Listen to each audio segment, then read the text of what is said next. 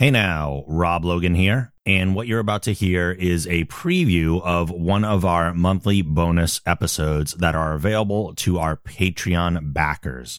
This is the first 15 minutes of the episode, and if you'd like to hear the rest, you can go over to thegeekgeneration.com/support and become a backer on our Patreon campaign. Doing so not only gets you access to this episode and more, but it also allows us to continue funding all of the content that we are currently making. So if this is of interest to you, please head on over thegeekgeneration.com/support and become a backer on Patreon. This is an IMDBabble episode in which we run down the career of either an actor or director, literally just going through their IMDb page and kind of chatting about it as we go through. In this particular one, we are talking about the career of Meryl Streep, and my guest is Pumpkinberry, who you've heard on the show many times before. So enjoy these first 15 minutes. And again, if you'd like to hear the rest, thegeekgeneration.com/support.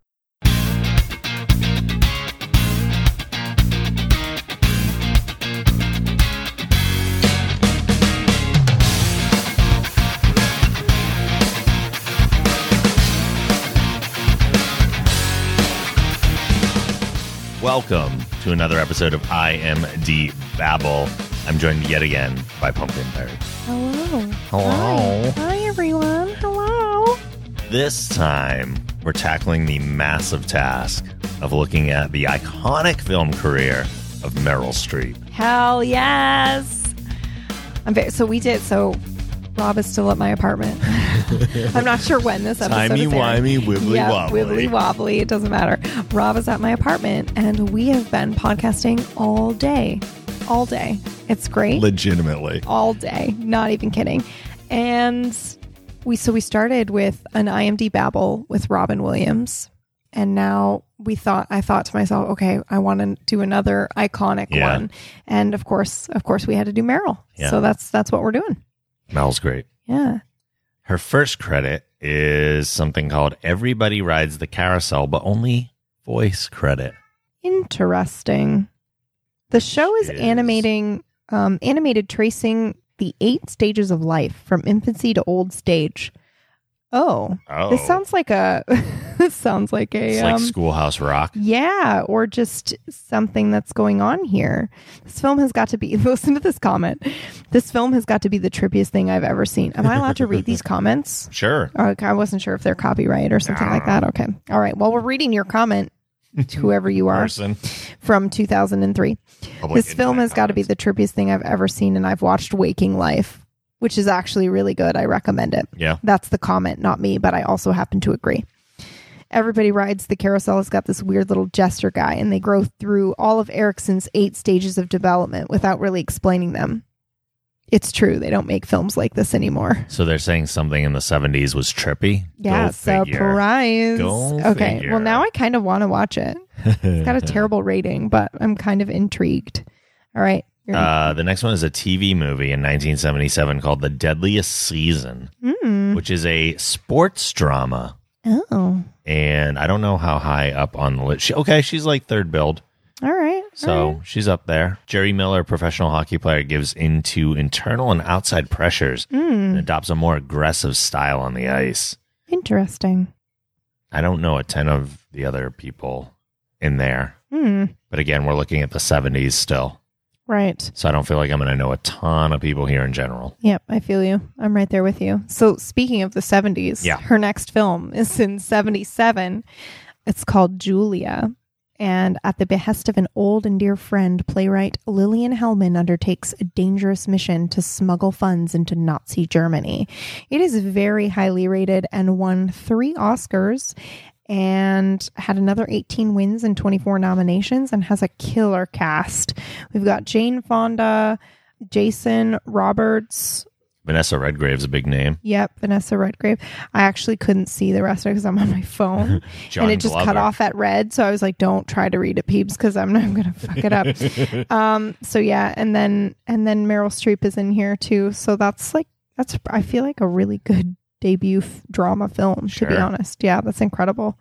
There was a TV miniseries in 1978 just called Holocaust that's pretty telltale about what that is. Yo. She's on the poster, too, front and center with James Woods and Michael Moriarty, which was... what a way to start. Holy cow. I know. She wasted no time. Yeah. And it's just like, boom, heavy stuff. 77, and then when did that show come out? 77 this one came as well? out the next year. 78? Okay. Yep. So also in 78 came out The Deer Hunter, which... got amazing ratings, 8 out of 10. Deer Hunter's a classic. I've never heard of it or seen it. Really? Yeah. I've never seen it, but it's 3 hours and 3 minutes long. Yeah, but I feel like we should add it to our list because it also won 5 Oscars. It's supposed 17 to be. wins, 26 nominations. The cast is insane. De Niro's in it. I think this is one of De Niro's. Christopher Walken's in it. Mm-hmm. Well. I think this That's is one incredible. of De Niro's early ones. I'm doing a quick rundown. Deer Hunter for okay. Deer Hunter for him is actually after quite a bit. It's right after The Godfather. Interesting. Huh. Why have I never seen this then? Let me read the synopsis here. It's an in-depth examination in the ways in which the U.S. Vietnam War impacts and disrupts the lives of people in a small industrial town in Pennsylvania. Oh boy. Yeah, she did a lot of war stuff right away, didn't she? Right out the gate. I feel like war stuff was heavy. Yes, of course. Yes, you're right. And it was certainly award bait. Like, yeah, they say that for a reason. Yeah, it's true. This is also, I know we're typically leapfrogging, but this is interesting. So right after that, she did Manhattan, which we talked about in the IMDBabble. That's right. Yeah, and I didn't know that. I didn't know she was in this film. Diane Keaton is in here. Yeah, and I guess I'm not sure what part she played, but I just find that very interesting. Called Jill, it just says. Yeah, Jill. I just haven't seen the film, so. Yep, because it's Woody Allen and. Yeah, I just never. Also, it's just before my time, really. Same. I didn't get around to seeing that one. Looks like she did some guest spots on a show called Great Performances. I'm assuming because they're different characters, this is something more sketch-based. Yeah, she was only in 2 episodes there. Hailed as one of the greatest revivals in film plays for PBS television. Yeah, I don't know exactly what this is. But interesting. It seems, oh, wow, okay. Yeah, I don't know what this is, but I'm seeing photos like Patrick Stewart and Julie Andrews and Walter Cronkite, and this is a long-spanning thing, and it's apparently goes through 2015. Like, this show's been on forever. It says there are 46 seasons. Wow. I don't know I think it's just doing plays. Interesting. Yeah, I think it's just plays that they show on PBS. Cool. So she was in 1 or 2? She was in 2. She was in 2. Yep. Then in 79, she does a film rated R called The Seduction of Joe Tynan. Dun, dun, dun. Bum, bum, bum. Respected liberal Senator Joe Tynan is asked to lead the opposition to a Supreme Court appointment. It means losing an old friend and fudging principles to make the necessary deals. Bum, bum, bum. Completely unfamiliar with this. Yeah, I'm... But we got Alan Alda in there. Rip Torn. Which is still one of the best actor names of all time. I'm sorry. Rip Torn. Rip Torn. Please. Do you think that's made up, right? That must be made up. I don't know. There's no way that's his real name. So good. Yeah, but okay. Yeah, it's made up. Rip is a family name. Rip Torn was born Elmore Rural Torn. Okay. So he picked Rip. Smart man. I guess, I'm but like, into it. aren't you saying the same thing? That's why it's great. I don't know. It's I so think that's ridiculous. dumb. I think it's dumb. But it's memorable. It's memorable because that's all that matters. Yeah, I guess. All right.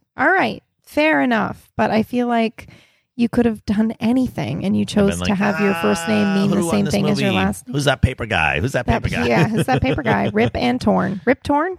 Yes, that's him. All right. In 1979 also, the iconic Kramer versus Kramer. I've not seen that either. I have not seen it or either. even heard about it. Really? No, I've never heard of this film. Wow. Nope. Ted Kramer's wife leaves him, allowing for a lost bond to be rediscovered between Ted and his son Billy. But a heated custody battle ensues over the divorced couple's son, deepening the wounds left by the separation. Interesting. Huh. Oh, wow. That also won 5 Oscars. Yeah, this is considered a classic. Dustin Hoffman, Meryl Streep, Jane Alexander. I'm not seeing a ton of people, but it's really about the leads more than anything. Yeah. Interesting. Yeah. Then in 1981, she does The French Lieutenant's Woman. It's a film being made of a story set in 19th century England about, about Charles, a biologist who's engaged to be married, but who falls in love with outcast Sarah, whose melancholy makes her leave him. Yes, thank you. After Sorry. a short but passionate affair. My phone cut it off and I clicked it and was waiting for it to load. That I don't know. That doesn't sound interesting to me at all. Same. For some reason. But Jeremy Irons is in it. And he's good. And it's rated pretty well and was also nominated for 5 Oscars. She did not fuck around. No. She came out and was like, I'm going to be in dramas and I'm amazing. I am Meryl Until the next Streep. one, at least. What's the next one? Should I have knocked in wood? The next one is a TV movie called Alice at the Palace, which is Alice in Wonderland? Yeah, it looks like a take on Alice in Wonderland. It says written by Lewis Carroll in a way, and it says young Alice falls down a rabbit hole and meets a variety of fantastic creatures. But if it's called Alice at the Palace, then clearly they're doing some other sort of interpretation of it. Exactly. Now, it didn't receive a super high rating on IMDb. However, it won a Primetime Emmy. So she wasn't fucking around there either. Okay. She was just like, yeah, I'm in it to win it. That's because she elevates everything that she's in. Yeah, honestly. she is absolutely incredible. Yeah. Okay, so then she does in 1982, she does Still of the Night. A Manhattan psychiatrist probes a patient's murder and falls for the victim's mysterious mistress. Jessica Tandy's in it. Roy Scheider. Mm-hmm. Don't know this one at all. I feel like we're going to hit a few things before we really get to the meat of lifting. I mean, the next one. I feel like the next one's okay. I'm about to tell you something. Sure. I've never seen this film. Nor have I. Okay. It's been referenced so many times. Let's not fucking do that again. We can't. It's too late, and this is 2 hours and 30 minutes long. No kidding. Yes. We will not make it We'll through. not make and it. that is not the mood I want to go into before I go to bed. Yeah, no But way. it is a 7.6 out of 10. It is. I should probably add it. And we should probably also mention the name because nobody knows what we're talking about yet. Sophie's Choice. Yeah. And I know the premise already. I know it takes place during the Holocaust. I already don't like stuff that takes place during the Holocaust. This is a movie that I feel like I should watch, but I probably, if I'm honest with myself, will never watch. Yeah, because you don't like that time period and that setting, right? Yeah. I would I was handed a book in high school, that book Night. The Elie Wiesel, and I handed it right back to the teacher. Really? And I said, I'm not reading this. Really? The Holocaust disturbs me. Yeah. And she's like, you still have to take the test. And I was like, okay. And I got a B+. Yeah, you're like, I just don't want to. I'm not it's too heavy. And I just don't want my brain ever going into that mindset. Yeah. I don't like it. Fair enough, I guess. And then that's you're taking a depressing topic and making it worse. Yes. What's the premise of that one? Sophie's Choice. Everybody references this. Like they come into her home and they take her 2 children and say, which one's going to die? You have to choose, Mom. Oh my God. Yeah. For real? Yeah. I totally thought this was like a different movie. No, like that's Sophie's Choice. That's why when people people reference Sophie's Choice all the time. I honestly I can't even tell you what I thought it was. And they reference it as like insanely hard to impossible. Yeah, that's decisions. it. They're like it's like Sophie's Choice, and I'm like, okay, all right. It's because she's choosing between which one of her kids is living and which one is dying, and they're like, that's terrible. If you don't choose, we're killing them both. Yikes. Okay. Yeah. Who does that? Okay. Yep. After that, 1983. Silkwood. And she plays the lead in this one too. She does. And she plays a worker that's at a plutonium processing plant that is purposefully contaminated, psychologically tortured, and possibly murdered to prevent her from exposing worker safety violations at the plant. That's horrifying. It is. I don't know this one shit. either. It's a 7.2 though. Also nominated for 5 Oscars. What the hell, Meryl? Meryl Streep. What did she do prior to this? Was she just like born on Hollywood? What? Well, when she was born, they handed her mom an Oscar. I guess so. Like, did you hear that kid's crying? Worthy childbirth. Yep. That was This good has enough. Kurt Russell, Cher, Craig T. Nelson. Oh wow. It's more heavy hitters. Oh, the next film that she's in, she's back in with De Niro again. Falling in Love. Falling in Molly Love. Gilmore. It's a romance-related PG-13. During shopping for Christmas, Frank and Molly run into each other. This fleeting short moment will start to change their lives when they recognize each other months later in the train home. Yeah. Oh, and they have a good time together. What does that even mean? It's PG-13. It can't be that good of a time. Although both are married and Frank has 2 little kids, they meet more and more often, and their friendship becomes the most precious thing in their lives. Oh, wow. We totally made that inappropriate, and it didn't have to be. It could just be friendship. It's called falling in love. Fuck off. You totally tricked us. Okay.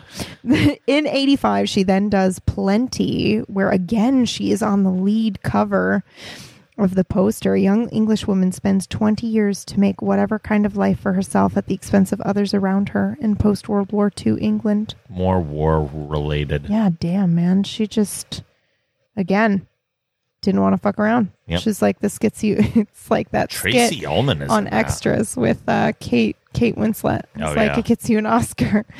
Another 2 wins and 3 nominations, and it was nominated for 2 BAFTA Film Awards. Wow. Mm-hmm. Oh, here's the one I was telling you about. Yeah, you should do this one. Yeah, okay. You know about it. I don't. 85, she does Out of Africa, which is my mother's favorite film.